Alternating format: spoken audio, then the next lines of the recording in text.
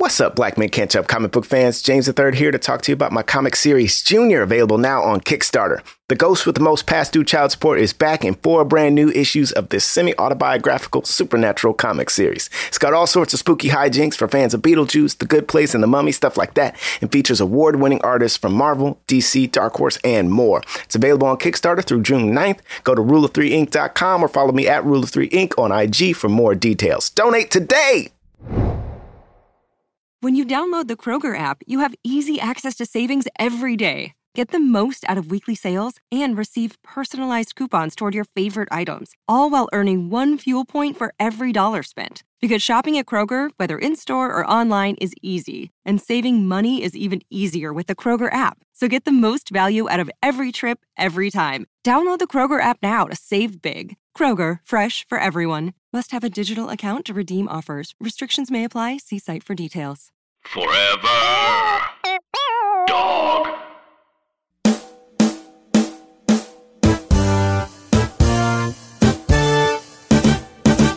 It's funny, just knowing how long it takes movies to get made.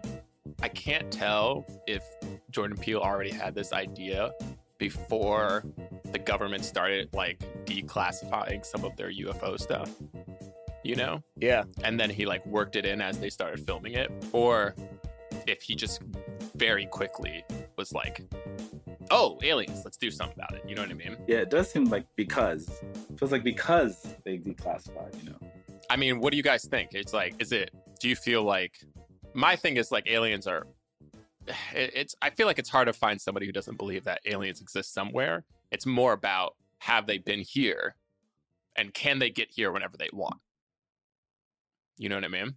I struggle with, I'm one of those people, I'm like Angel in that sense of whenever something new comes out, I think that that's just them getting ready to prepare us. They're preparing us for dropping the bomb. They're letting us know that they've actually been here. You know what I mean? And especially lately, it feels like every 6 months to a year, there's a little something that's a little bit more, just a little bit more info than we would have heard before in a way that that makes me perk up, Yeah, I'm going with aliens, ?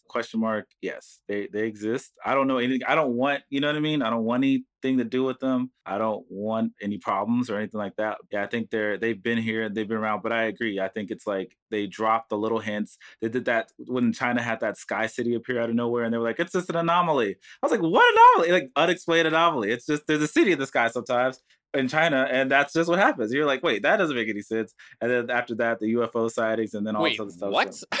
There was a Sky City in China, I'm Googling this immediately.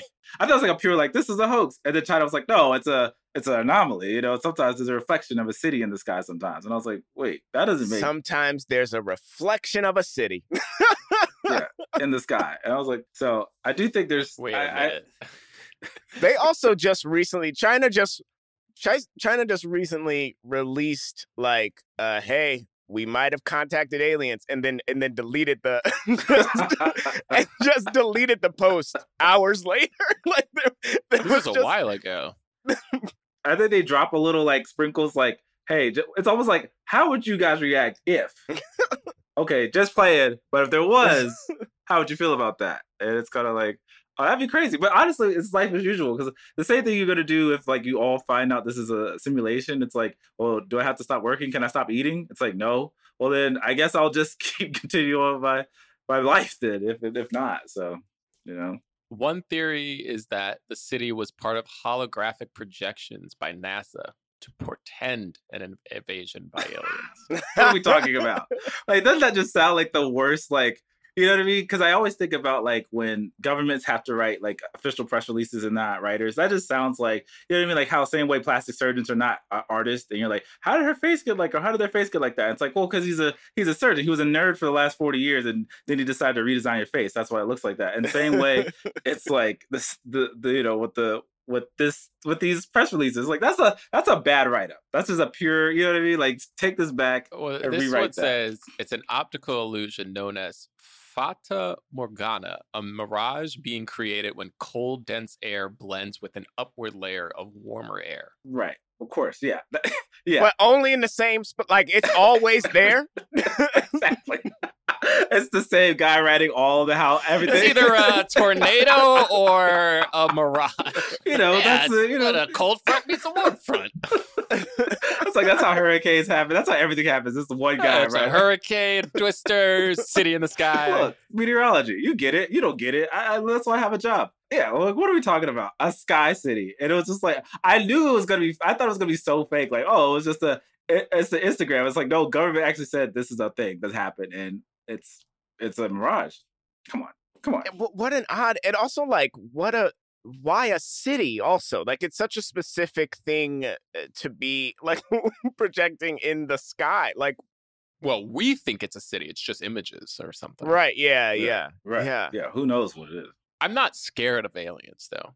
Are you? Like, I have no actual fear. Like, it's not like even a remote possibility in my mind that there will be some sort of alien invasion. And I feel like with the stuff that we've seen, if they have been here, which I like maybe believe, but here's the other thing that I thought about too. If aliens have got here, I think it would have taken them so long to get here. And so I actually believe that what's possible is like the ship that the Air Force pilots caught, whatever, like 2 decades ago or however long ago it was. I feel like that ship, it took like them like 50 years to get here, and like it took them 50 years to get back. So like for them to like come here with a full scale invasion feels highly, highly unlikely if they were ever here to begin with. That's I don't know. I have no fear of it, but I wish we would know. And I feel like I don't know why, if the government does know that they exist, why do you think they would keep it from us? Because the optimistic view of it is, they're keeping it from us because they don't want to cause a panic. But the pessimistic and perhaps more realistic view is that they're keeping it from us because they don't want people to unite. And they don't want they don't want you know people what I mean? to unite? 100%. 100%. Because all we have. Yeah, exactly. They can use our derision against and have been using our derision. Keep power. Yeah. They don't want us to know that there's another civilization out there so that we start to all feel like we're connected. You know what I mean? Because what would connect us closer? Clearly our own impending doom doesn't connect us. So at least like being like, hey, we really are all the same because we all live on Earth, and there's a species that lives out in. Wow. That is upsetting me on a level that I can't quite comprehend like that. That perhaps they're just keeping this in the chamber because they don't want us to unite yet. Don't want us to unite. I mean, yeah, that's the plot to Watchmen. I get it, and it worked in Watchmen. Well, actually, it kind of works in Watchmen, and that's the kind of thing. But yeah, I mean, okay. And then here's why I don't fear him. If we're talking about fear, I don't know who the scientist was. I fear it might have been Neil deGrasse Tyson. But the thought is, he's like, earthworms don't know what humans are. Like, the intelligence level is too much. So there's a theory that aliens have been here the whole time, but they're essentially the human beings to our, to our earthworms. So they're so much more smart, intelligent, that they just don't interact with us, and we can't perceive them.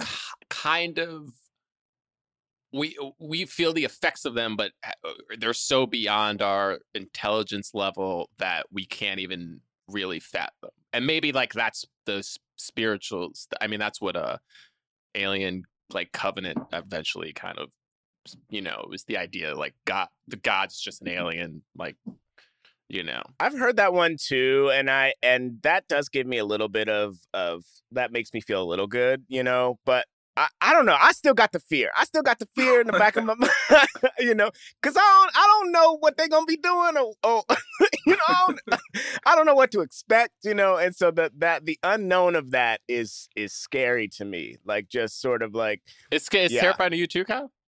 Well, I think the unknown, like, you know what I mean? Same way I just don't like swimming in the ocean that much. Like, I like it at first, but like when I get dropped down the ocean, what's happening? What's happening under me? But what is it? It can be anything. It can be seaweed. Right. You take you feel something touch your leg and you're like, nope. I'm gonna go back in. You immediately look like I'm swimming back.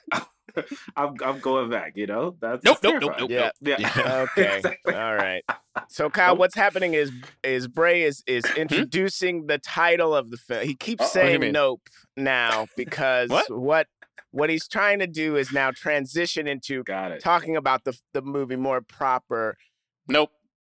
No, that is. Don't say nope to me because that's what you're doing. you know that's what you're actively doing right now. And so, all right. Well, I walked into this. Let's start the show. Yeah. Jonathan Braylock, James III, Jerome Milligan. What more can I say? You know what it is. Black men can't jump. In Hollywood. Black actors, man. Black actors. All right. Welcome to Black Men Can't Jump in Hollywood. Alien City. All right, I'm not going back to the umbrella monster. All right, I'm not going back. You what? That's the line. That's the line I picked. I'm not going back to the umbrella monster. Oh man, you said it with such little affectation that I actually because that's how he says it I'm not going back to the umbrella monster. He just kind of casually says it. He calls it the umbrella monster. The only other part I would have potentially tried to do is the SNL monologue. That's my favorite part in the. I mean, that's the best. That's if I was 15 and auditioning for some sort of acting conservatory, and they were like, pick a monologue from a film. I think that's the one I would use right now. Yeah, Young kills that. I'm like, that's perfect. He crushes that. He crushes that on every level. And I mean, it's something about how people talk about SNL who love SNL. Like that's the thing that he's just more destroying than anything. It's just like, When he sets up and the chimp was played by Chris Kattan, and he just is like Chris Kattan, who is killing it, I mean, it's Kattan. Kattan, yeah. That's such a very specific. It's Kattan. For those of you who are listening for the first time, we are a film review podcast. This, and we review the films of leading Black actors. We talk about them in the context of race and diversity in Hollywood. That's right.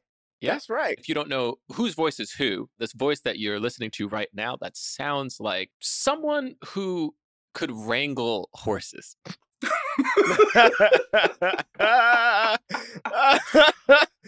Okay, sure. But also deliver a safety speech without any hiccups. That voice is Jonathan Braylock. Okay, all right. Any hiccups. All right, and this voice who sounds like he's bound for, like a kid's sitcom in the 90s is James III. And the hater voice that you usually listen to, Jerome Milligan, he's not here today. He's not here, but he's gone because he's watching A Strange Loop on Broadway, which is good. That's good. I mean, go see it if you haven't. So yeah, but we do have a special guest today. Hey, he's a writer on season 5 of Grownish. Please welcome Kyle Drew. Wow, that's your credit. Thank you so much for the introduction. The bubba. That really took me by surprise. Did you like those drums? Did you like those drums? The drums were great. Yeah, the drums are great. The intro, Ready to Rumble. I felt that in your voice, John. I appreciate that. Thank you for being here. We appreciate it. This happens to be our 7th year anniversary. 7 years, baby! Yeah. Congrats, guys. I'm for those numerologists, 7 is the number of completion, I believe, and perfection, maybe. Is that right? Am I making that up? Completion and perfection. Number 7's a solid number. It's a big number in the Bible, I know. It's a good big number in Harry Potter as well, I think. Yeah. It's also the number of my favorite band in high school, S Club 7, British pop band. So this is S Club. Ain't no party like an S Club party. Hey, you know it. Everybody get down tonight. That show, man, they were peddling on some stuff back in the day. They really were, and I specifically ate it all up. So we thank you so much to all the listeners who've been with us throughout the years. It's incredible, and I don't think any of us ever envision doing this podcast this long. And it's amazing that we are still doing it, both in terms of our own sanity and the fact that you all are listening. But this is a great film. We got a great film for us to talk about. We are going to discuss Jordan Peele's third film. It's called Nope. Stars Daniel Kaluuya, Keke Palmer, Steve Yeun. Brief cameos by Keith David. God damn it. I always say Richardson. I don't know why. Who's Keith Richardson? Is that even a person? Is that a rock star? No? I don't want to be wrong. Keith Richards is a rock star, right? Keith Richards? Keith Richards. That's the right rock star. Thank you. And Brandon Perea? He's from the OA. Did you ever watch that? Oh, yeah. I did watch. I watched season 1 of the OA. Is he in season 1? He's in season 1 and 2. I don't remember him, but I think he's in season 2 a little bit less. I actually like season 2 a lot more than season 1. You do? Oh, wow. I do. Okay. The problem with the OA is that it got canceled. So you have to mentally prepare for it. You get to the end of season 2 and it's going to go somewhere and you'll never know where it's going to go. I mean, the fandom of the OA was in too. That's what makes it so hurtful, because it's not like they were not a regular fandom. You know, I think when you build a fandom on the idea of like misfits in community and then destroy that fandom, it's just, I don't think it's a good idea. Yeah. Let's see. This movie made $44 million opening weekend. I think it has a $68 million budget. Yeah. I also saw though that box office is the highest box office for an original film since Us, Wow. which is pretty cool. Just doing that. That's crazy. And yeah, I think it'll make money. Right now, Rotten Tomatoes, 83%, 71% audience score. This film is about a brother and a sister who their father has passed away. Brother lives on a ranch. They got these horses, trying to keep this farm, and then all these weird occurrences start happening. And it's some sort of alien, perhaps. They don't know. But what they do know is they don't like it. If you haven't seen this film, I do suggest you see it before listening to this podcast. We're going to spoil the hell out of it. But it's definitely worth watching, if not just because it's a Jordan Peele movie. But I do think, these movies are always exciting to talk about. So see it. Their current advertising campaign is people on the internet starting to say what their favorite part was, and then it cuts to someone saying, nope. So, please. Once I saw that, I was like, oh, I feel like I'm responsible. I'm the people that they're talking about. So please watch it before you listen to the rest of this. Okay, that's it. What's up, folks? This podcast is sponsored by Earnin. Life doesn't happen bi-weekly, so why should payday? The money you earn could be in your hands today with Earnin. Earnin is an app that gives you access to your pay as you work, up to $100 per day, or up to $750 per pay period. Just download the Earnin app and verify your paycheck. Then access up to $100 a day as you work and leave an optional tip. Any money you access plus tips are automatically repaid from your next paycheck.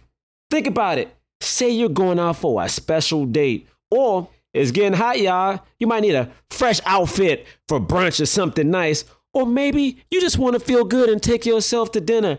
Earnin can help you today. Make Earnin a part of your financial routine and join Earnin's over 3.5 million customers who say things like, when I think about Earnin, I think about financial stability and security. It gives me a lot of peace of mind. Download Earnin today.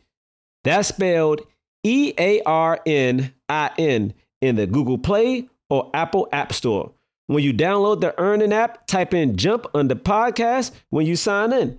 It'll help the show out. Jump Under Podcast.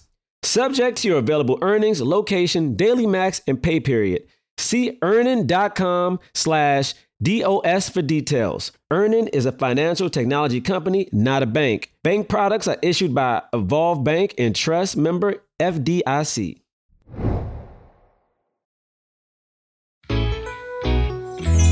Priceline presents Go to Your Happy Price.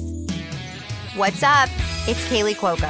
When it comes to travel, we all have a happy place. You can see yourself already there. It's beautiful. It might be sunny and sandy for some, neon and urban for others, deserts or rainforests or hiking trails. With Priceline, you can get to your happy place for a happy price with deals you really can't find anywhere else.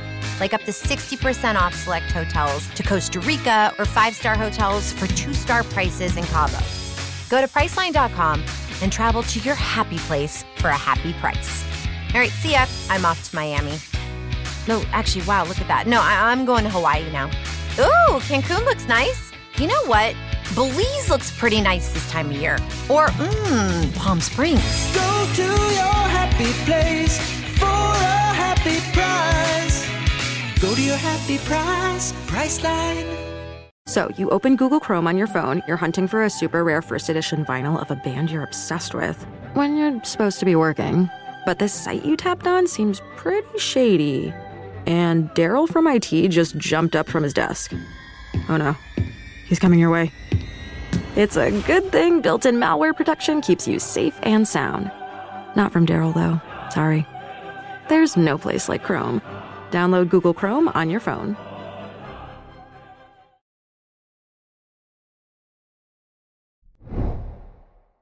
So, we like to start with initial thoughts. And Kyle, since you are a guest, you can give it a whirl. Just like what you felt when the movie was over. What your like initial thoughts were. Initial thoughts was that it was a good time. Like, that's the main thing I took from it. You know, some grownish coworkers led by your charge got together and, you know, we saw it in IMAX. So, which I liked was, you know, your head is moving around the screen. When it's time to look up at the clouds, everybody's head looks up. So I had a really great time. I thought Keke Palmer started the movie with like a hop and losers, I'm about to carry this film, and she did.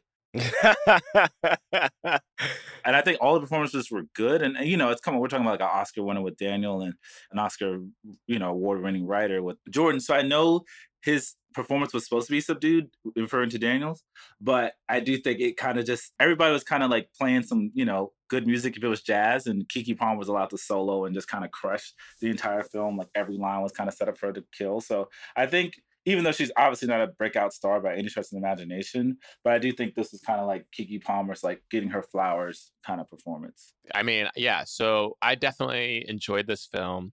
I think what really stood out to me was like, man, this was like brilliantly shot. Like it was very innovative. It was beautiful. It was like creative. Like there were so many cool shots in this movie. I liked the design of the creature. I liked the imagination of it. I liked the originality of it. I agree. Keke Palmer was excellent. I like Daniel Kaluuya was subdued, but it really worked in certain moments. Like it provided some like fun humor. I think, yeah, at the end of the day, I was a little confused by the end. We'll talk about it. You know, as I like original movies and I like talking about them, like discussing them, even when they don't fully work. Because we talked about Us too, and I think like there are parts of Us that I didn't think fully worked, but it still was so fun and inventive that it's still like so cool, you know? I will say that I have started thinking about Peele like M. Night. That's not good, right?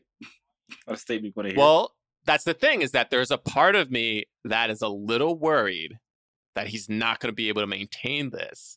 Because the reality is, M. Night, I think people agree or disagree about Signs. I personally think Signs was great. And I feel like this movie and Signs are pretty close. I actually like Signs a little bit more, but if people like this a little bit more, I can understand. But I feel like they're here, whereas it's still, nothing is necessarily topping the first one.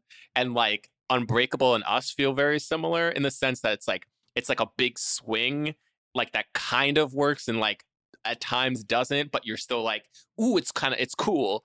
That would mean that next up is The Village, which I think better on rewatch. Which I think is better on rewatch. Exactly right, James. I think it's actually. I think people underestimate that movie. I think it's actually a bit better than people remembered. I think Jordan Peele doesn't necessarily have this like twist thing that he's doing, but he does have a meaning thing that people want. You know, and I feel like with Signs, I think an incredible movie, but people were kind of a little bit disappointed in the twist, even though it wasn't really a twist, but like people were disappointed in it.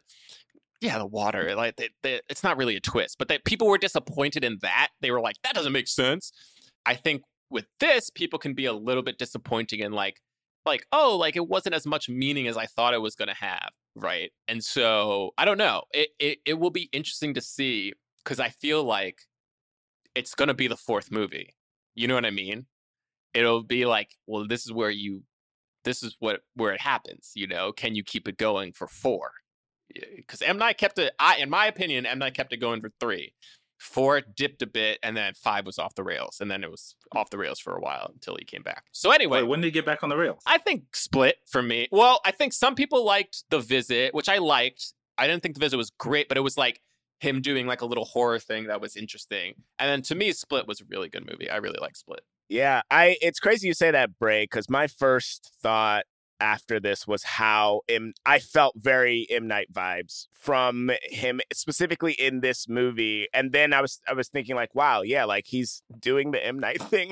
I hope I like his next movie. It was the exact feeling that I had after this ended. I also had a great time in the theater, but left it feeling a little conflicted. The more time I spend with the movie, though, and the more I think about it, the better the movie becomes, and that is all credit to everything that was on screen and everything that Peele put into it. I thought the acting was great. I couldn't believe that Keith David was in that one scene. I was furious. I was like, furious he wasn't sure anymore. Thought he was coming back, because I was just like, the way that they build him, I'm like, all right, what are we gonna have, like some flashback scenes? No. Yeah. I mean, and then in the flashback, we hear his voice, but we don't see him. I couldn't believe it.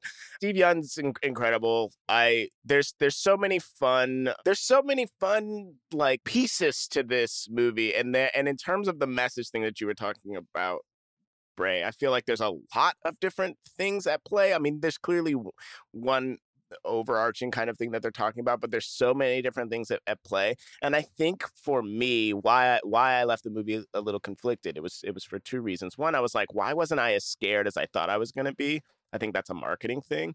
And then 2 was I feel like there's a lot of different things going on in terms of like the meaning, and it took me kind of sitting with it for a while before I feel like I had a semblance of something that made sense, like that I could track the whole way through. But yeah, I agree. Beautiful, really just a beautiful movie. And I love how the humor was throughout. Like there was like so many nice moments of like of humor and like seeing the brother-sister relationship, and then also this guy Angel who keeps popping up was very funny. So yeah, I'm excited to get into the nitty-gritty of it, but I had a good time. So yeah, let's dive in. I mean, this film starts with a flashback.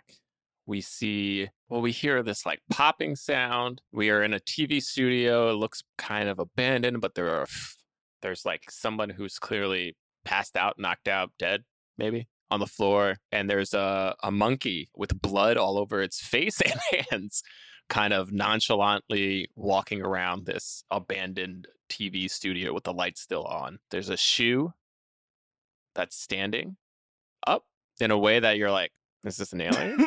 What the hell is that?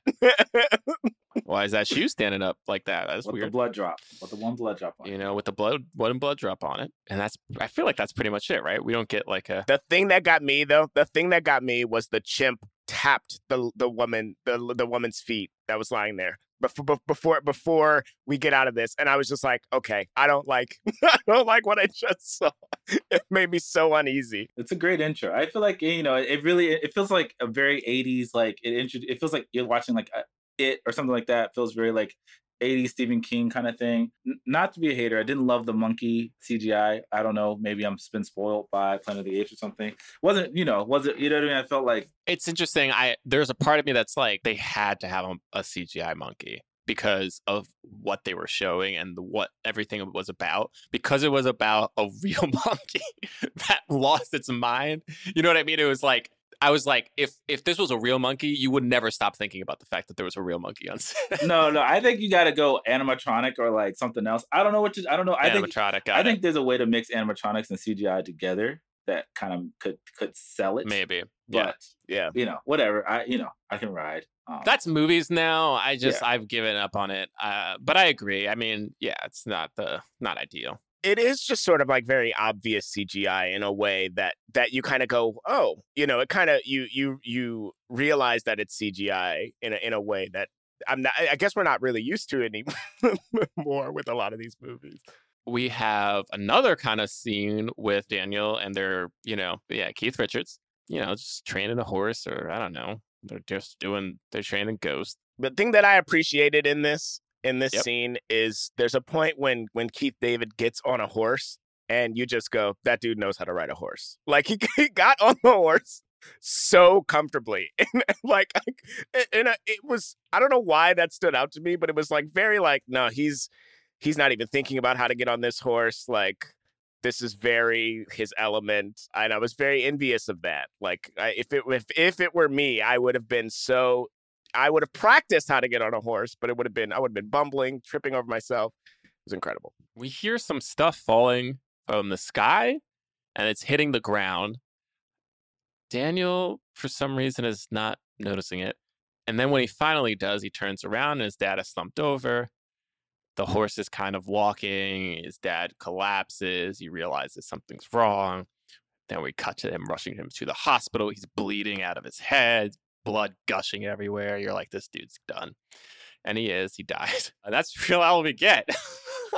And you're like, okay, so 2 tragedies with very little explanation as to what just happened. Oh, and then we see a key, I think, stuck like in the horse, which sucks. And so you're like, okay, it's just a bunch of random stuff that was falling from the sky. And then we cut, and then we're like, here, 6 months later, he's selling horses. I mean, like, so I think the beginning of this movie was it's weird. It's like you have these big things happen, but it was like it's kind of slow, right? Like I think the other thing is that it's just from the poster, even I try to really not watch the trailer, but like even from just the poster, you kind of know it's like an alien movie or like something close to that, but we don't really get a sense of alien outside of, I guess, we hear some noise. I feel like you hear some like whoosh noise or something, but it seemed like the other people didn't notice it. They didn't look up, which I guess is important. So then we get the scene with him selling. Right? Like, what? We go right to him. I think he's no, actually, before he goes to Stevion is them on set, and we get the sort of explanation of that's who right. this family is. And, we get the black, we get the black cowboy. Is that a real? The black jockey. I don't know. That's a real movie. That's a real movie. I don't know if the Haywood connection and all of that stuff is real, like if that was that jockey's name. But the first movie star was a man on a horse, but not the one shown in Nope. That's okay. I only remember the horse part. I didn't even realize there was a jockey on the horse. I thought this was cool. I liked this like connection, that he made, and this sort of like this idea that like for, I don't know, 150 years or however long it would have been, there's just been this black royal family in Hollywood that like is now sort of shunned or cast to the side. And it's like, so this is what they did. They trained horses for film and television. They're shooting a commercial, and the sister's supposed to be there because I guess she's better at public speaking, and we get a couple of like quick, like, don't look the horse in the eye, please back away from the horse, But then when she does the safety speech, she says none of these things, which was very confusing. That was a big thing. I was like, wait, why she not saying that? Yeah. And also, your safety speech was not, it almost said nothing about safety. It was like, you were just talking about the history of their company, and then you said, if you have any questions, ask us. And I was like, wait, what? Yeah. I have every question. Yeah, it's like, you didn't tell us any safety thing. You didn't say, don't look this horse in the eye, please stand back, like, don't like touch it without like letting us know, like whatever it is. Approach it from the rear, all the things that you need to know when horseback riding. Yeah, there's a lot. And he didn't say anything either after she finished. She walked off to the side and somebody basically puts a mirror in this horse's face and it spooks the horse. The horse does a little kick. Nobody gets hurt, but it's scary enough that they're just like, you know what? You guys are fired. We're going to bring somebody else in. And the idea was that their dad could do this and they couldn't. And so I don't know. There was the idea of the threat that they were going to lose the ranch or because, there's selling these horses. But I feel like it was never explicitly said unless I missed it. Not really. But I do think that scene, sets up the rest of the movie with the predator stuff and not looking at the eye. Well, sure. All that stuff. And the brother-sister dynamic and whatnot. It does, some good things in the, And not that they're going to lose it, but they do talk about needing money. And they kind of do. And that's my thing was that I was like, they didn't explicitly say it. And I was like, I think maybe I'm just supposed to take it for what it is. But I remember thinking even 30 minutes into this movie, I was like, I don't know. There's no goal, there's no, I don't know what these characters are trying to do necessarily. Well, they also may not be in jeopardy of losing the ranch specifically because later after the Steve Young scene, Daniel's he offered to buy the ranch and he turns that down. So it doesn't feel like they're in any imminent danger of losing the ranch. Just but they do need to make money now that their dad's not the wheeler and dealer that he was before. Right. There seems like they're not doing well business-wise. And, we get a whole scene where he's selling one of the horses. I guess it was Lucky. They're selling Lucky. We start to get these title cards, too. I love title cards. Of the different horses' names. I'm a big fan of title cards. You like the title cards? I like a little section up. Let's break this thing up, Let's talk about what we're doing next. I like it, You're a big Tarantino fan.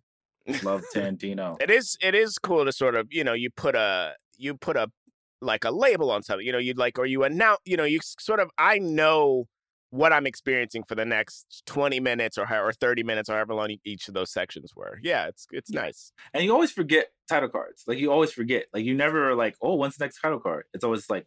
Yeah. Another title card. Another title card. Where'd that come from? It's always nice to see it. Yeah. I didn't forget. You were waiting for the next title card? You were waiting for the next...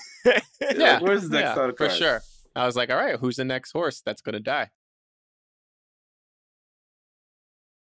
When you download the Kroger app, you have easy access to savings every day. Get the most out of weekly sales and receive personalized coupons toward your favorite items, all while earning 1 fuel point for every $1 spent. Because shopping at Kroger, whether in-store or online, is easy. And saving money is even easier with the Kroger app. So get the most value out of every trip, every time. Download the Kroger app now to save big. Kroger, fresh for everyone. Must have a digital account to redeem offers. Restrictions may apply. See site for details. Hey, this is Tim Heidecker, and I'm glad to be back in Glendale, California, in the studio with my good friends DJ Doug Pound and Vic Berger for another episode of our podcast, Office Hours Live. This week we had a very special guest, Hiss Golden Messenger, who played a beautiful tune for us. We laughed, we had fun, and you should tune in to Office Hours Live this week, and quite frankly, every week on your podcast app of choice or at youtube.com/Office Hours Live. Anyway, so I guess there's a little bit of he's selling these horses. He talks about wanting to buy them back. Then we get the whole, oh, wait, you were on that show. What happened? And then we get more of this flashback. We see that we see him there. We see him do a little bit of we see him with blood on his face. And then we also see, I forgot the order of it, but we also see him doing the show in the fun way, right? Messing up lines. Yeah. I don't think we see the blood on the face until we hear the SNL story, which I feel like the SNL story actually might have been the next time we see him, not the first time we see him, but the next time we see him. But anyway, we don't, or it might have just been later in that. When do we see the museum? I think that's the first time. I think it's all. Okay. I think it's the first time because Kiki comes in and she's asking him about the stuff, and he's like, "Oh, let me show you this thing. I usually make people pay to see this." Right. So then the blood is just the last thing of that sequence. It's he tells the whole SNL story, and then we see the blood on his face, and it comes back to him, and he's just like, Yeah, baby. Yeah, like loving it, just still praising this this celebration of his trauma that Saturday Night Live did. Yeah, which is crazy to I think about it. He has the shoe framed in his office, which is interesting. And he has the shoe framed. Yeah. Well, he has a whole thing, a room dedicated to it. It is it's interesting. I mean, it's I don't know. I mean, I think that's the most second interesting thing about this movie is definitely Yeon's like, weird backstory, past trauma thing. It's fascinating.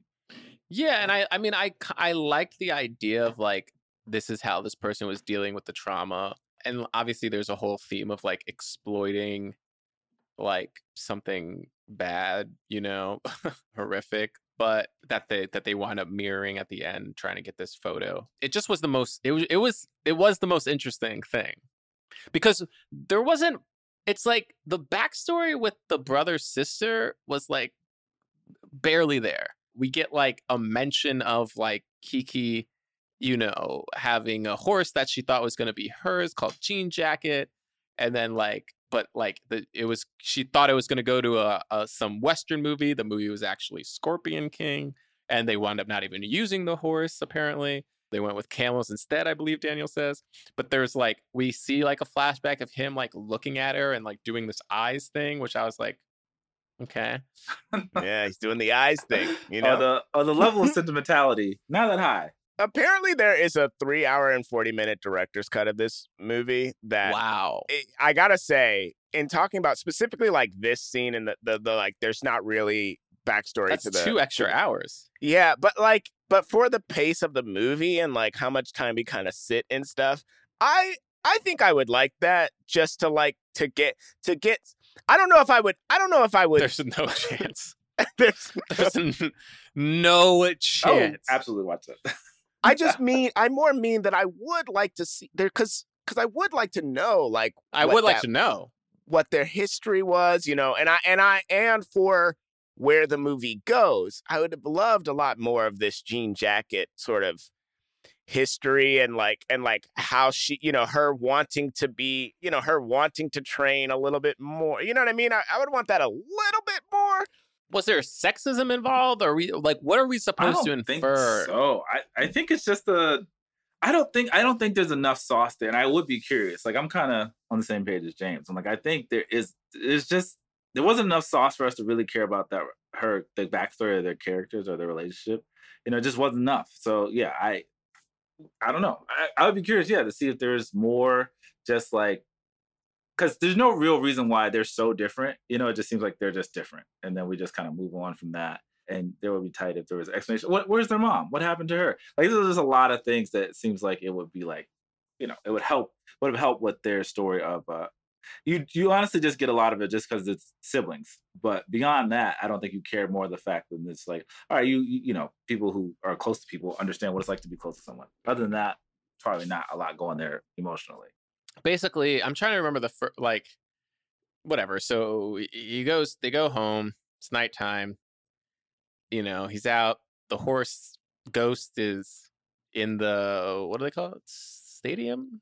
Oh, they did call it like the stadium. Yeah. Why? Theater or something. They see the horse outside. He goes, what's going on? Ghost is acting funny.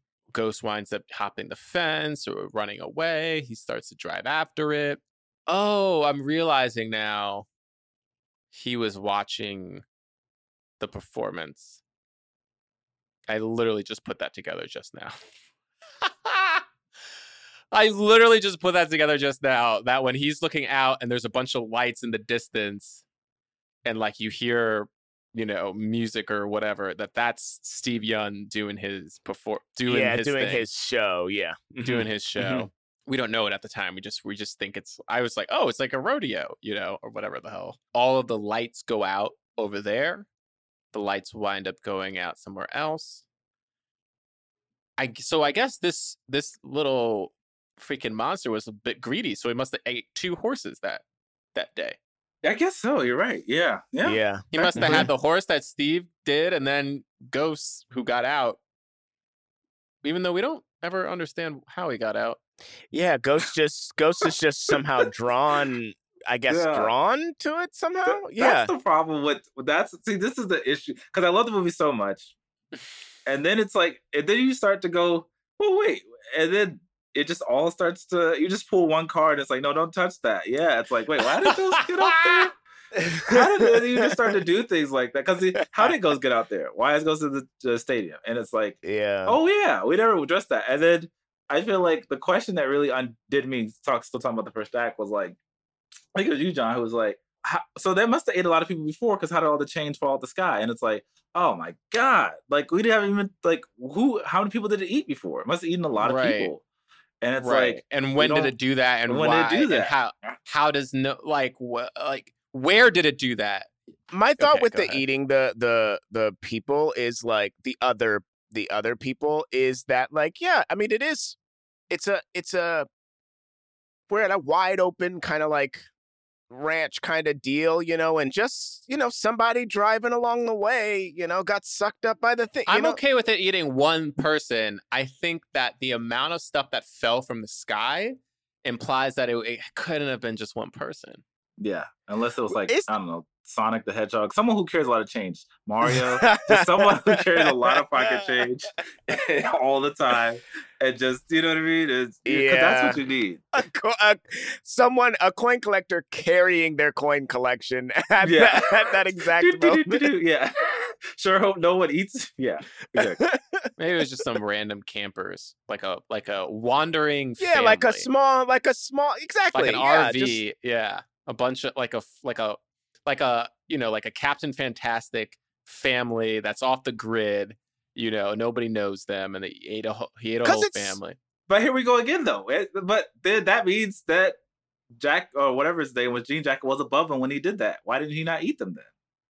You know what I mean? He just dropped them. He just dropped food on them because they somehow, for whatever reason, they were looking down. Somehow they were looking up. They were looking at him. Say too, though, there actually is a radio. I'm remembering there's a radio thing that like a group of hikers or campers specifically disappeared, and I don't know if I'm inventing this part now that it like continues to happen if they said something like that, but they definitely did say, like, in sort of an open. Thank goodness. Yeah. There we go. It's in there. Right. It's in there. Put that one to bed. It's in there.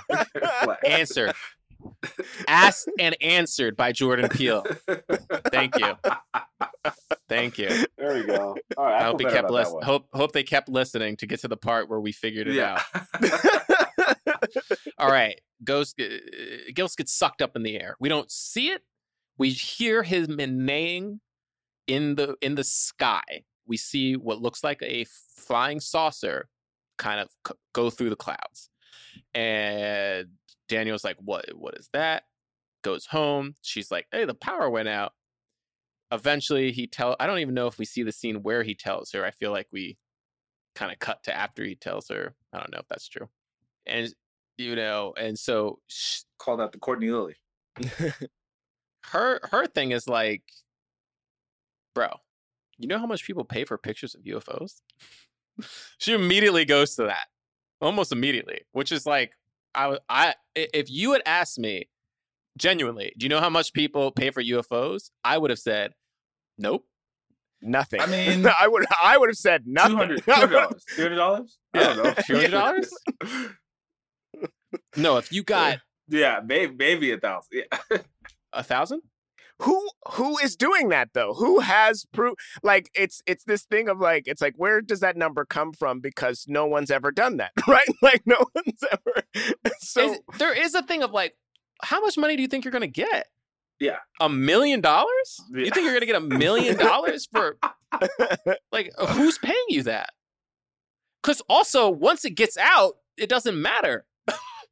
Once the photo or video, once anyone puts it anywhere digitally, it's everywhere and everybody has it. So why would anybody? Is this an NFT? You know what I mean? Like, anyway, whatever. That's fine. Yeah, exactly. Whatever. You got to kind of get past we accept this. We accept this.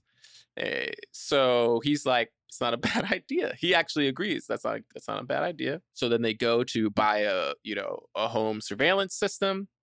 the guy there. A lot of product placement in this movie. A lot of product placement. Icy, fries, some other stuff. I was like, wow. I mean, so they got their money back already, I feel like. Anyway. Yeah.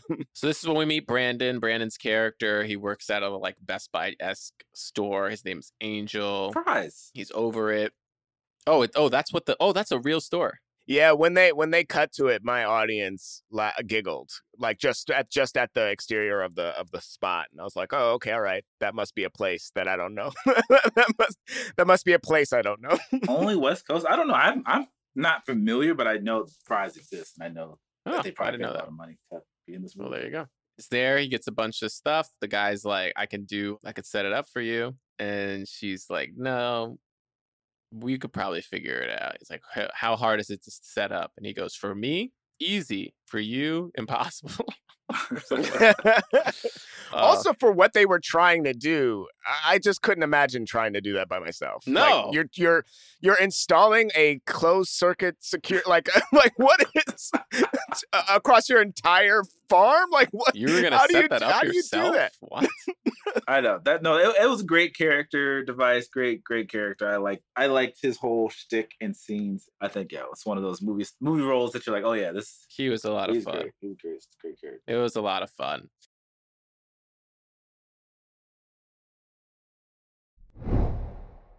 Yeah, he sets it up and he kind of starts to like realize, like, especially because they're pointing all the cameras up to the sky. He's like, all right, what's going on? Are you guys trying to? He's like, I know, like people think UFOs exist and this and that, and then they won't tell him. He offers to monitor their feed for free, and they're like, nope. He's like, all right, whatever, fine. Realize later that he does it anyway. I'm trying to think. What do we? Okay, and then we get the scene.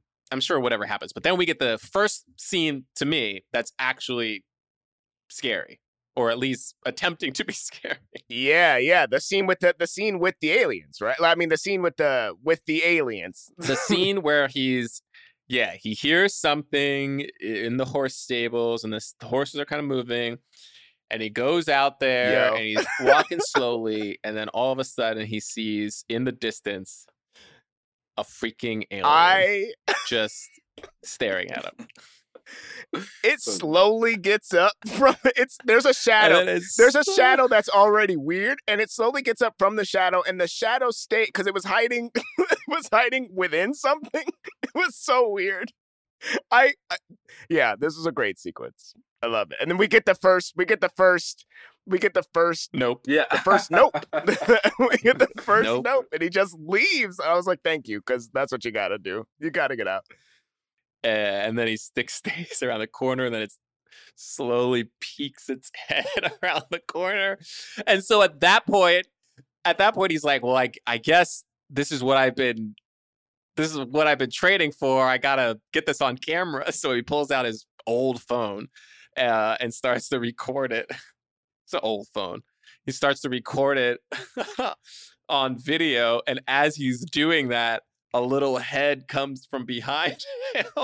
No, a big head. That head was big as hell. It was too much. It was too scary. Punches it in the face, which is 100% what I would do, by the way. Yeah. You gotta let one rip.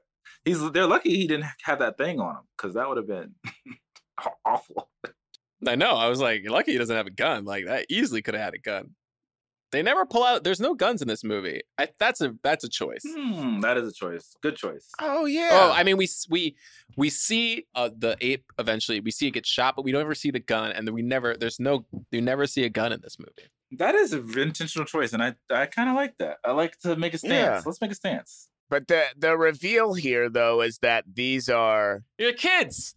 They're their kids. They're Steve Young's kids. Yeah. Steve Young's kids. They're punking them. Yeah. Right. But they're there because they stole because that's right. We didn't say this, but Keke Palmer stole a fake horse with a bunch of flags on it. And Steve Young, there's like a bit where he comes and they're like, stay there, and they're like yelling to each other. And he's like, where'd you get that? Where'd you get that? You know, he's like, I have one just like that. And she's like, cool. You know. And then he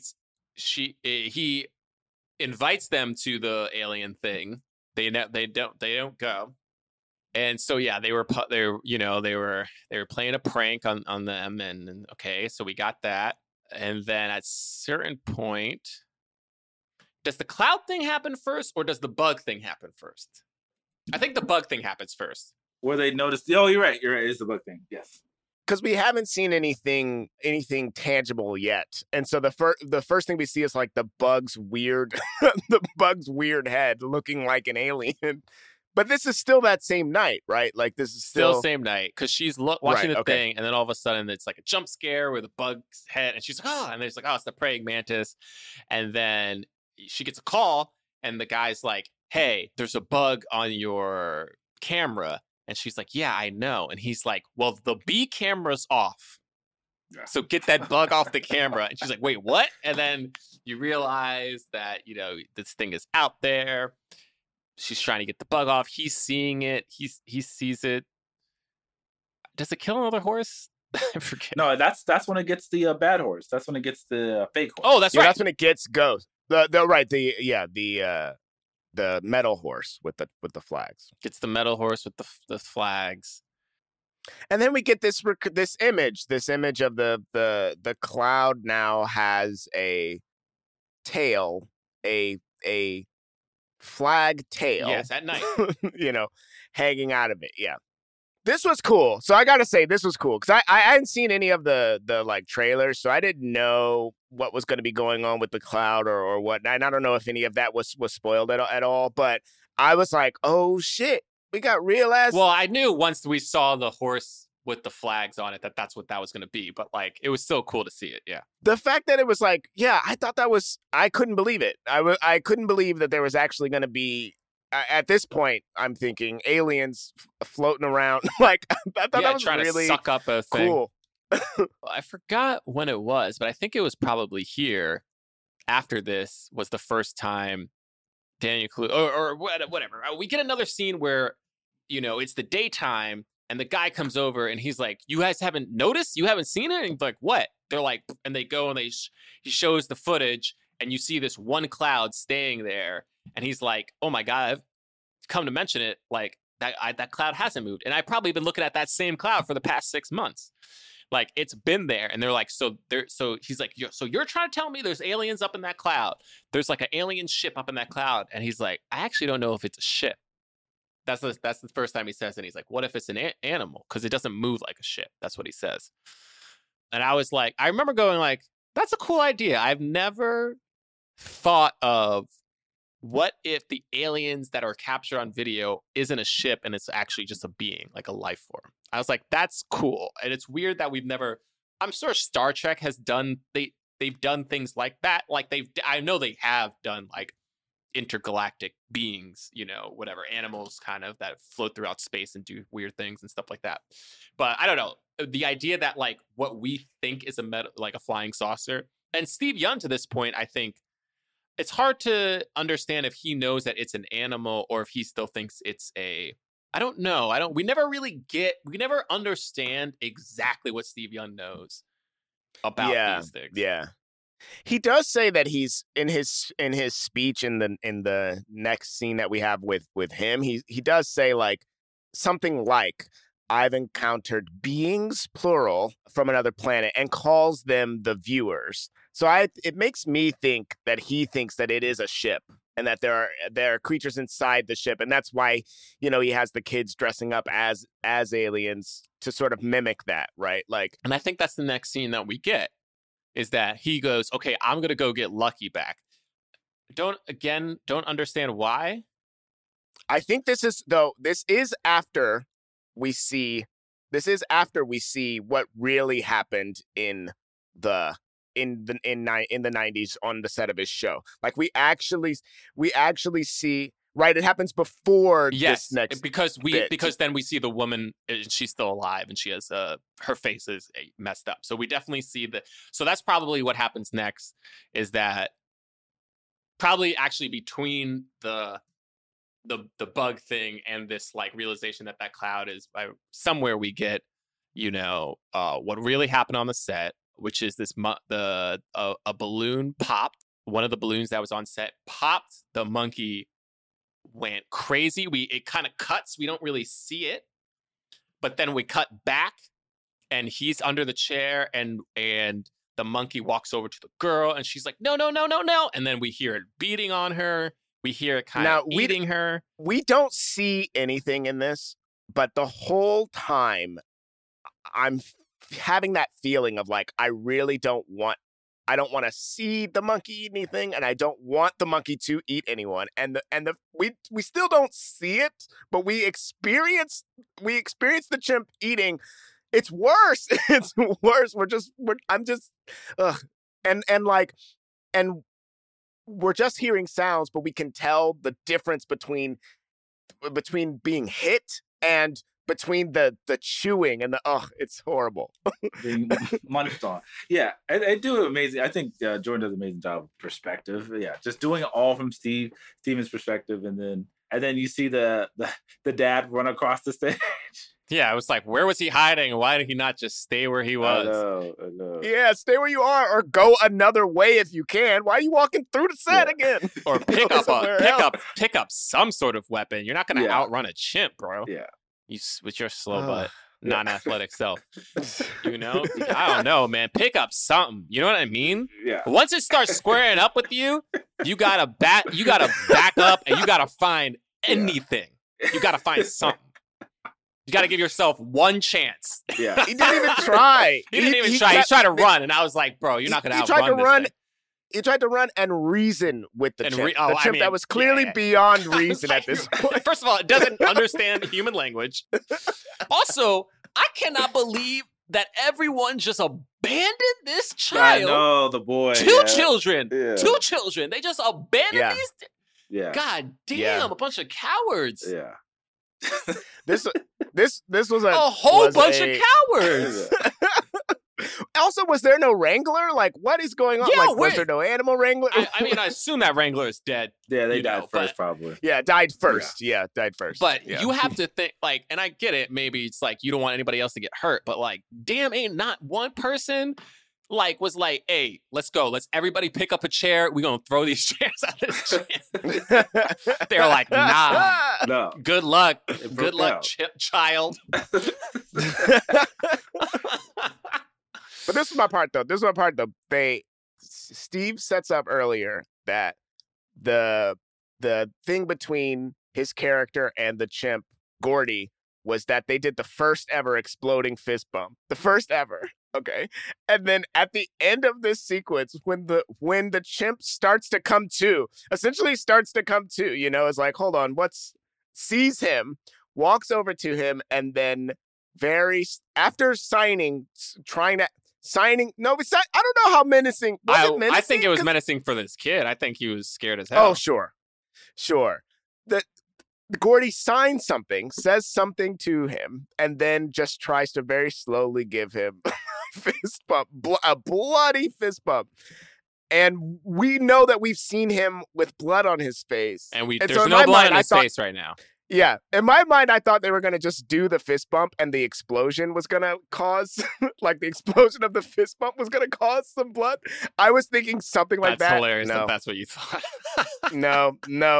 The monkey gets shot in that exact moment. It was horrifying. There was a part of me. There was a very, very small part of me, and I was like, I kind of wanted the fist to bump, and as they were exploding, for his head to get shot. It got shot right before the fist even touched, and I wanted it to be like, yeah. It was Chekhov's exploding fist. Yeah. Because we never saw it. We never saw it. I wanted to see the explosion, and then the explosion of this chimp's head. And so we finally see that, and it's basically exactly what you imagined, exactly what happened, but maybe even a little worse, because it's like the girl was like, even though she was down, she was still alive, you know, which I don't even understand how she lived through that, but she's completely disfigured. Anyway, so we're at Steve Yeun's little thing. You know, he's putting on this show. He's rehearsing his lines. He's doing this bit. You know, he's talking about the travelers, the viewers, whatever, this and that.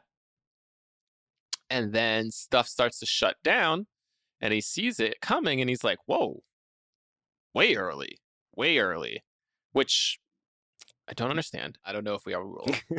It's early because potentially in those like late night practices, the creature came at a specific time, would at a specific point in the rehearsal, it would arrive. This is my question, James. Maybe you answered a big question that I feel like a few of us had. Do you think this is the first time he did the show with an audience? Yes, okay. Absolutely. Yes, that explains some stuff then, right? Yeah. This he had been practicing it at night because this is also the one that he invited them to. He said, "I want you to come Friday at blah blah blah." So I imagine that was the unveiling of that show for people. Right. Mm-hmm. Got it. So he had discovered this creature a couple of months ago. He was buying these horses. He realized that it liked horses somehow. He was practicing the show. It was coming at a certain time. I don't know. He somehow was able to time it. There's probably a cue. You know what I mean? Like there's probably was just a music cue or something that he was just like, yep, it's come every time we play that. Like he doesn't know what brings the ship. Like he doesn't know what actually, and he was connecting it to like this. None of this is in the movie, obviously, but he's connecting it to whatever that music cue is that's supposed to happen a little bit later. But they come early, you know. That actually explains a lot, because we were like, why the hell didn't this happen before if he's done this before? And it seemed like he had done it before, but you're right that's probably that makes sense. It was a rehearsal, and the reason that it went haywire this time, it wasn't really because of the horse with the fake horse. It was because there was a whole bunch of audience members staring up at the sky, looking at it. Yeah. I guess the horse in its throat is why it came early, though. Yeah. I mean, there's no, they don't, because they don't show any of that stuff. There's no way to know. That's okay. We'll leave that. That's enough. That's within the realm of I don't need to know exactly why. Good here. Okay, we're good here. Okay, so we have the show. It's his first time doing the show. It's come earlier than in the rehearsals. He's like, "Don't worry, everybody. Just sit back. It's everything's good." But then it comes kind of straight towards them, and he's like, "Damn, this we usually don't do this." And we're all looking at it, and then the whirling, sucking motion starts to happen, and we get a beautiful shot of these people just being lifted into the sky, just all sucked up. We hear them screaming, and then we see them all. We see a few people stuck in what is a throat-like esophagus. And they are screaming in the throat, and they're trying to, when we hear a crunch that happens at a certain point, we see we saw it before too, that I guess it's like looking through its mouth or whatever. Yeah. Mm-hmm. And then at a certain point, we hear it whirling through the sky, people screaming. And I guess for whatever reason, it decides to come back to the house, and it's like pissed now. I don't quite understand why, though. But it's pissed. It's eating up a whole bunch of people. I guess it's still in crazy mode. They all Kiki realizes, Angel realizes, Daniel realizes. Daniel's telling them he's there. He's there trying to get lucky. Daniel had gone to the place to get lucky. That's right. So before that happened, Daniel gone to the place to get lucky. He saw the creature coming towards him. He ran, and the creature sucked him up, but he was underneath a thing, so he just wound up getting knocked out. When he comes to is when he goes back to the house. He's trying to call them. It's back at the house now. It's shutting things down. They're in the house. It's not really threatening them, but they're scared. He's trying to get back. His car gets shut down, and then it's hovering over his car. No, well, this is also when I think before...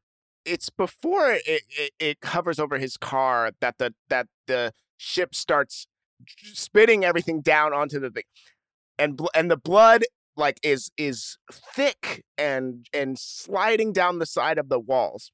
This was something that hit me after watching the movie that I think is a fun thing that I don't know how intentional this was or not, but the deliberate of going specifically to their house shitting essentially on their house feels very much like a chimp in captivity throwing poop. You know what I mean? Like, it's that thing of potentially mad at them for trying to catch them on camera or doing whatever that, or feeding them that horse. And now it's showing how angry it is by just emptying 50 people onto their house. Okay, just wanted to yeah. It's a good cinematic scene. It's like very cinema. It's like, I want to show you something cool. Here's blood and rain on this house. Especially the way it looks, and then the way it looks from Daniel's POV through the water pouring down on his truck, and like there's like essentially the sky is a little red. He's like, what is this? Yeah. We get another cool. nope. He like kind of slowly looks out. He sees it up there. Nope. Closes it, which is probably the hardest I laughed throughout the whole. Like, that was perfect. But it's like still kind of there. It passes him a bit. It kind of goes back up into the cloud. He gets out of the car. He sees them.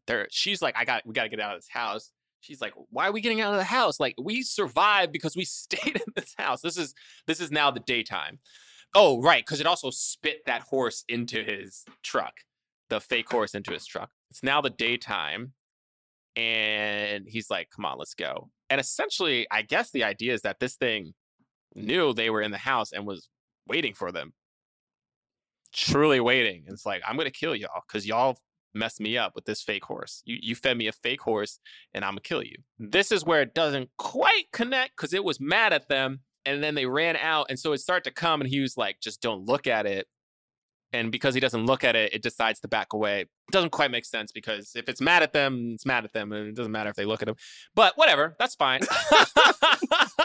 No, this is that part. No, because this is that part in Free Willy when Willie's like pissed at you, and spitting water on you and shit, but then later he's gonna be all happy and jump over you and you know what I mean? Like that's what.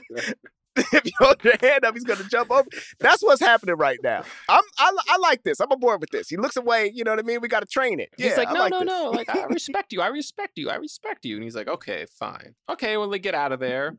It's a fun scene where they're like smoking weed at a diner, and he's like talking about like they're like trying to talk about anything else, and he's trying to bring it back up, and they're like, don't talk about it. We don't want to know. We don't want to talk about that monster at all. And he's like, no. Well, he's like, we gotta film it now. Like, we know there's rules to it. It's an animal. If you don't look at it in the eye, it'll be okay.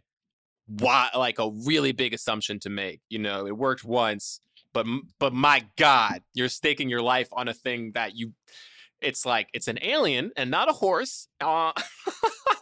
And in the 3-hour and 40-minute version of this, in the 3-hour 40-minute version of this, there's one more scene before he has them all try. Yeah, he gets his doctorate in animal studies in the 3-hour 40-minute version, and he has. How does he convince them to go back there? I don't. They kind of I don't know, because this is also where we get that line of like, I'm not going back to the murder umbrella or the monster umbrella, whatever it is that he says. And like, to me, this part was a little flimsy for me, because it was like I remember feeling a lot of what we get to after this. I remember feeling moved with the ultimate training of Jean Jacket, et cetera, skipping ahead to that part, feeling moved by that. But it's these scenes that don't feel as fleshed out to me. Like there's a point where like Brandon's character is like, we're gonna save the world with this, and I'm like, I don't believe that y'all believe this. It was just like this weird, like, that was never the idea. Like I don't know that that's y'all's idea. So this part was a little weird. World. There's absolutely zero indication that this thing is threatening the world. The world at all. Yeah, I did think I did think it was gonna be 2 at one point. I thought they were gonna think they had it nailed down. Then it was gonna be like, oh my God, it's 2. It's been 2 the whole time. Mm-hmm. That didn't happen. Yeah. How did you guys feel about the transition from saucer to? Okay, well, wait. before we get there, really quick. Before we go there, okay, we're not going there. Okay. Because there's another thing that happens. Basically, they decide to do this. They get the cinematographer that worked on their commercial, who is really funny character, who is this really gravelly voice, and he's like, "Oh, impossible shot." They try to get him before, but now they're like, "Look, we got this little, And what was the proof? What did they get? Oh, they got the cloud. The video of the cloud that stays put. So he comes and he's like, "You're right. That cloud has not moved for the last whatever amount of time that he's been looking at it." So they devise this plan. They like, "Hey, I think it doesn't like the flag that it's gonna." Last time it sucked up a thing with flags on it. It got messed up, so it probably is not gonna try to F with that. I'm gonna get these like the wacky inflatable arm wheeling tube men. We'll set them up. And they have this whole thing. And then we get this fun, weird scene with the freaking TMZ. They're like, "Oh no, it's a dude from TMZ." Yeah, that was I didn't know how to feel. Like it worked. Well, it was pure jokes. It was pure jokes. Yeah. He's wearing a freaking Daft Punk helmet. No, yeah. Like Jordan hates TMZ, which is so funny to just. I mean, I do think TMZ is pretty awful. Yeah, for sure. They're breaking Kobe's news before Kobe's family. Yeah, they're terrible. Yeah, they're and I think it's like they are the epitome of like this idea of like exploiting a tragedy, right? Like exploiting, like not caring about how the method or means to how they get the stuff that they're after. That guy dies. Oh, this part was when that guy dies and the saucer is floating above Daniel and we can just hear that guy screaming. That's gonna stick with me for it was just so unnerving and eerie and weird and flying around hearing screams in the air is pretty intense. Don't quite understand why just because it's wearing a mirror helmet that counts as looking at the monster, but I know it's spooked. I guess he set that up with the with the horse. With the horse in that scene. But I don't know. I don't know. The horse was looking at itself, not all right. But then we get this sequence was amazing, right? The like actual capturing of the footage, right? Like, he's fleeing, it's coming after him, and right when it's about to suck him up, he releases this like the flags and the parachute, and because of that, it turns to its side, and he's like black cowboy, this thing going, and it's like boop, boop, boop, boop. It's like, this is incredible. Yeah, it's a stunt. It's a stunt. It's not just photographic evidence. Like you trained it. Yeah, when it flipped to the side, I was like, man, that footage must look incredible. He's shooting IMAX too. Like it's not like he's shooting like 65 millimeter hand crank IMAX. Yeah, footage looks amazing. And it was the coolest shot you could ever possibly get. And then we got my guy just going, yeah, but the light right now. The light. This is magic hour. And they're like, don't do this. Yeah, exactly. He decides to go out there. And this is my thing. I don't have a problem with him wanting to get this magic shot, even though they just got one of the most incredible shots he could ever get. My problem is I want him to have a semblance of a plan to get this footage somewhere. Otherwise, it's just suicide with no actual point. So here, I did a talk on Clubhouse about this, and somebody said that it's actually his plan. He's right before he does that, he says, "You're right, we don't deserve the shot." And somebody said he was committing suicide.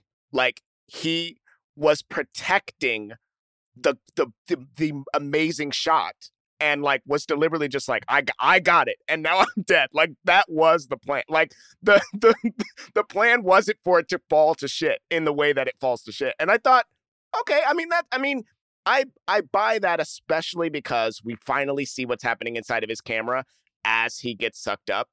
What I would have needed for that to work a little bit more for me is just one more scene with that. A scene of that director actually directing instead of just us seeing him editing footage, us seeing him in the Yeah. I guess I was like, what's the difference between what he did and the TMZ guy who also took out his camera right before he died? I don't know. It's a tough. It's like, did you actually get a better shot, or did you just get the same shot? Because I don't know how much light you're getting when this thing is coming right at you and you're getting sucked up into it. It wasn't magic hour, as you know, not to be that guy, but it wasn't magic hour yet. It wasn't even magic hour. Like the movie ends and it's still daylight. I was like, so we never even got to magic hour. Like we were still. So I mean, just whatever. Yeah, they cheated us a little bit. Whatever. Okay, so he does that, and so even though they have the perfect shot, okay, and are we also supposed to assume that that footage that they did get that was incredible is then sucked up? It's gone too. Gone. Yeah. Okay, so that's why she's like, I gotta too. have the wherewithal to get a new photo. Mm-hmm. Okay, got it. I was wondering about that. Okay, yeah. I thought I saw a canister roll down the hill, but it must have been not the good one. We do see a canister roll down the hill, right? Must have been not the good one, though.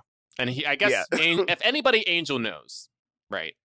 I don't quite understand why the monster attacked Angel. I don't either. Also, whatever. I just feel like to change film in a film bag is really hard. And it also like goes to the house. It also starts trying to sucking up. It's also like all of a sudden now it doesn't matter that they're inside. Like it's like, well, I'll suck this house up too. And it was like, well, you were never doing that before. I mean, it's the Act 3 horror flip where it's just like it's over. The game is up, and now it's just time to go full tilt. Which I'm always like when that happens. Which again, not to bring it up again, but we're at full tilt. So it's like the end of Halloween Kills. If you ever saw that? Oh my God! Don't bring that movie. Where they're just like, all right, and LOL, JK, he can't die, and now here we go. and now watch him just become a superhero or a supervillain or whatever you want to call it. So yeah, then it just starts attacking everybody. Everyone in sight. Angel kind of wraps himself in barbed wire a little bit and gets sucked up and gets spit out again. I didn't quite get that, but then anyway, once the barbed wire gets sucked up is when we're at your transformation. And I thought it was dying. That's what it felt like at first. It felt like it was like coming apart, like apart from the seams. Like it was like getting ripped up and it had to transform because it was getting, and it was like, maybe like, if anything, the closest you can compare this to like a living organism is the jellyfish. And I do think jellyfish probably live through, they get it can get beat up and still kind of be living a little bit. You know what I mean? So I thought like that's what was happening. But it wasn't clear as to whether it was being hurt or whether it was like, was it powering up? Was this Super Saiyan 2? You know what I mean? Or, I don't know.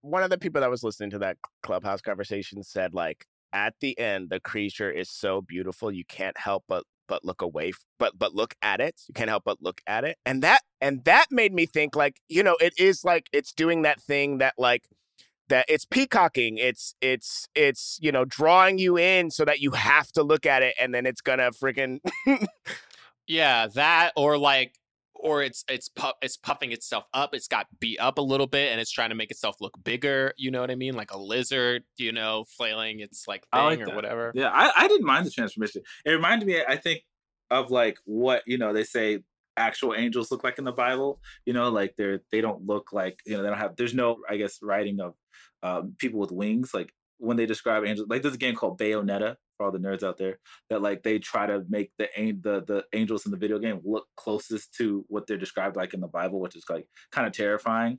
And so I did kind of like have that feel to it, like this was a biblical angel kind of thing, that like, someone who saw an angel saw this and was like, this predator. Yeah. Well then, yeah. So then, I mean, the action here is a bit muddy for me. We get like, he's on I couldn't tell which way the predator was was it looking at Daniel? Was it looking at Kiki? It seemed like they were both trying to be diversions for each other. It's like he kind of drew it away so that Kiki could get on the bike, but then Kiki was also trying to tell Daniel to run, and then when she got on the bike and she started going away, then it started chasing her. It wasn't quite clear why it was chasing either of them really, but it chased Kiki. Kiki winds up going to the Steve Young's place, which is completely abandoned because all those people died. She gets in there And I don't know if she came up with this plan quick. And I don't know if this was something they had talked about. Yeah, it felt like they had talked about it before. It felt like that to me. I don't know how you, but it felt like it was like this was initially the plan all along to get it to go here and eat the union. Or like the backup plan at least. Yeah. Yeah. This is why I would have liked to have seen a little bit more of the jean jacket kind of history, like this whole final bit of interaction, because I found myself moved by the return of this look, I got you kind of eyes thing, and the like what this means to get this on camera to them and the family, but not quite having a semblance of like, do they mean that she's about to go and take a picture, or like is she, is he passing it off to her, or what's what specifically is exchanging here? Yeah, you know what I mean? Like it didn't mean anything. Because it doesn't. Like we don't know what it means. It kind of just, and I don't think this was the plan, honestly. I felt like it was just like spur of the moment. She just thought on her feet and was like, oh, I know where we can get a picture, the wishing well, and was like, I'll go there, and then like somehow like immediately figured out like, oh, if I untie, even though this thing was right behind her, somehow figured out like if I untie all these things, this balloon will go up in the air. And I don't know if I don't think she possibly could have thought that this balloon was going to damage this thing. I feel like it was just like, well, like maybe it'll go after this balloon because this balloon has eyes on it, She was saying though, this gonna fuck you up as she was unhooking it. So she did think. I mean, look at all the flags and shit it had on it. Like she thought that. Why did she think it would eat that thing? No idea. It's a giant balloon that it probably looks at every time it's over there. So I don't know why. Yeah, I don't know why. Looked at it before. Okay. Anyway, whatever. And then. It's like it's doing all its thing, and it finally goes and sucks up the balloon. She snaps a pic. It's like a very cool sequence. Like the imagery is all cool. The imagery is very cool. Her just like putting in quarters and slowly cranking it and doing a flash, and it's not getting the picture, and she's still doing it. Like, I gotta get this picture, and finally gets the picture right when it snatches it, and then it sucks it up, and the balloon explodes, and it explodes this thing, and it kills it. Dinner, delicious. I bet it's good. I bet like get out there, get some butter, some salt, eat some alien. I bet the alien tastes good. When that alien falls down, if it lands on anything, those things are dead, right? Like if there's any sort of this big giant. Okay, well, that's it, right? That's the movie. That's the movie. That's it. I mean, and then like immediately after that happens, like the police show up. I don't know. Just that's how they do. And then we see that Daniel is alive, and he's standing there, in his orange. That's a ghost shot on the horse. Here's what I would have liked, though, because I feel like we could have gotten, like we said, deeper into, like what is this brother-sister relationship? Like, who are they? What's going on? Daniel's not talking much. Like, what's going on in his mind? And so I just feel like what we could have done is we could have had a moment where, like say something falls out of the creature, okay, and it doesn't penetrate Daniel's skull. It just kind of conks him on the head. It just conks him on the head, knocks him out a little bit. When he comes to, he is Ghost. He's like, his consciousness is inside Ghost. Okay, his consciousness is inside Ghost, and so then when the creature will suck up Ghost, and he gets to see his POV from the inside. While being Ghost, he realizes what it's like to be an animal, and then he's inside of the other animal. Too much, man. And so he understands on a deep level, like what it means to have been a trained horse, You know what I'm saying? And then while he's there, he's like, he realizes, you know what? Nope. I don't want to experience this. And then his consciousness transitions into the beast, the larger all beast. right. It's time to end that. Yeah. All right. Enough of this, please. Dear Hollywood, I don't know. Keep making movies like this. Could there have been a squirrel? Yeah. No, swirl, not. And there's no, absolutely not, and not necessary. I guess Daniel, not Daniel, Kiki and Angel. I guess Steve and Kiki and Angel, or Steve and Homegirl, his first crush. Oh, Who's his first? Is that the wife? Was that his wife? Yeah. The woman with the veil. woman Oh, with God. the veil. Yeah. But he actually had a wife, didn't he? He did have a wife. He did have a wife, Yeah. but that's the, you know what I mean? But that was the, you know. Anyway, it's time for the cause. We rate and review films not based on how much we like them, but whether or not they help the cause of more leading black actors in Hollywood. So if we feel like a film fully helped the cause of more leading black actors in Hollywood, we give it a black fist. If it somewhat helped the cause, we give it a white palm. If it didn't help the cause at all, we don't give it anything. All right? So on the count of 3, we'll raise up our ratings for 1, 2, 3. All right, that's 3 black fists. That makes sense. Yeah. Hey, Jordan. Thanks. Yeah, Mr. Jordan. I mean, you know, he's doing what he does. Do what he does when he's doing what he do. You know, highlighting black actors, other POC. You know, Daniel Kiki stole the show. Yeah, Kiki stole the show. She did. All right. Well, that's it. That's the podcast. Thank you so much for listening, Kyle. Thank you for being here. This was a thanks for being here. Yeah, thank you so much for having me, guys. That was a lot of fun. Do you have social media that you want people to follow you on? No. You cannot follow me on any social media. I have none. But if you're ever in Echo Park and just want to hang out, hit me. If you see a maybe average sized black man walking around, and just you want to follow me, let me know. I would say a bit above average. Any average sized black man walking around Echo Park might be slightly above average. You can follow us at Blackman Podcast on Twitter and Instagram. BlackmanPodcast.com is our website. We have links to merchandise there via TeePublic, t-shirts and things like that. We have a defunct Patreon. We don't do new episodes anymore, but there's a year's worth of episodes on there. So if you've never heard it, you could subscribe and listen to them and then unsubscribe whenever you like. Also, you could follow me at John Braylock on Twitter and Instagram. James. You can follow me at James Third Comedy, jamesthirdcomedy.com. Third is 3RD. Gerard Milligan, definitely on Instagram. And if you give us 5 stars on iTunes, we'll read your review on the air. Also, if you care to, Kyle and I both were on a show called Blackish. It's season 5, but it's like basically a new season. Grownish, Jonathan. What did I say? Blackish. Did I say Blackish? Blackish, yeah. Because I was looking at Black Men Can't Jump when I said it. We wrote on a show called Grownish. I don't know what the show is. If you care to. Grownish season 5 out now. No, Grownish season 5 out now. It's on Wednesdays at 10 p.m. Yeah, on Freeform and then on Hulu the next day. It's on Hulu the next day. I have a confession to make, guys. No, I want to say this. I can jump. I don't know how to say that. I've inducted since I was 14. Shit. And I just wanted to get that out. But can you jump in Hollywood, Kyle? Well, clearly, y'all just wrote on Grownish. Y'all jumping in Hollywood. Jonathan, you can jump too, so I don't want to blow up your spot. I know it's like a metaphor. I know this is not like, it's a metaphorical thing, but I just wanted to make sure that I was honest. That's all. Kyle, no one has ever done that. And I got to say, I can't jump, so I'm now upset that I'm upset.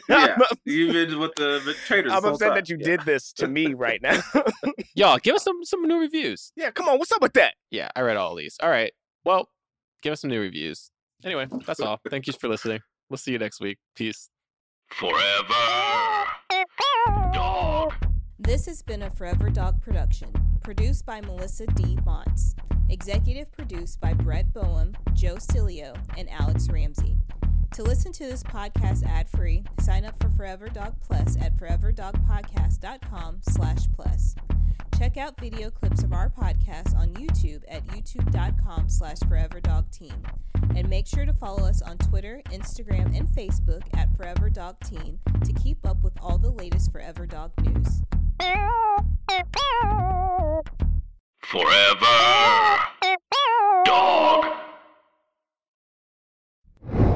What's up, Black Men Can't Jump comic book fans? James III here to talk to you about my comic series, Junior, available now on Kickstarter. The ghost with the most past due child support is back in 4 brand new issues of this semi-autobiographical supernatural comic series. It's got all sorts of spooky hijinks for fans of Beetlejuice, The Good Place, and The Mummy, stuff like that, and features award-winning artists from Marvel, DC, Dark Horse, and more. It's available on Kickstarter through June 9th. Go to ruleof3inc.com or follow me at ruleof3inc on IG for more details. Donate today!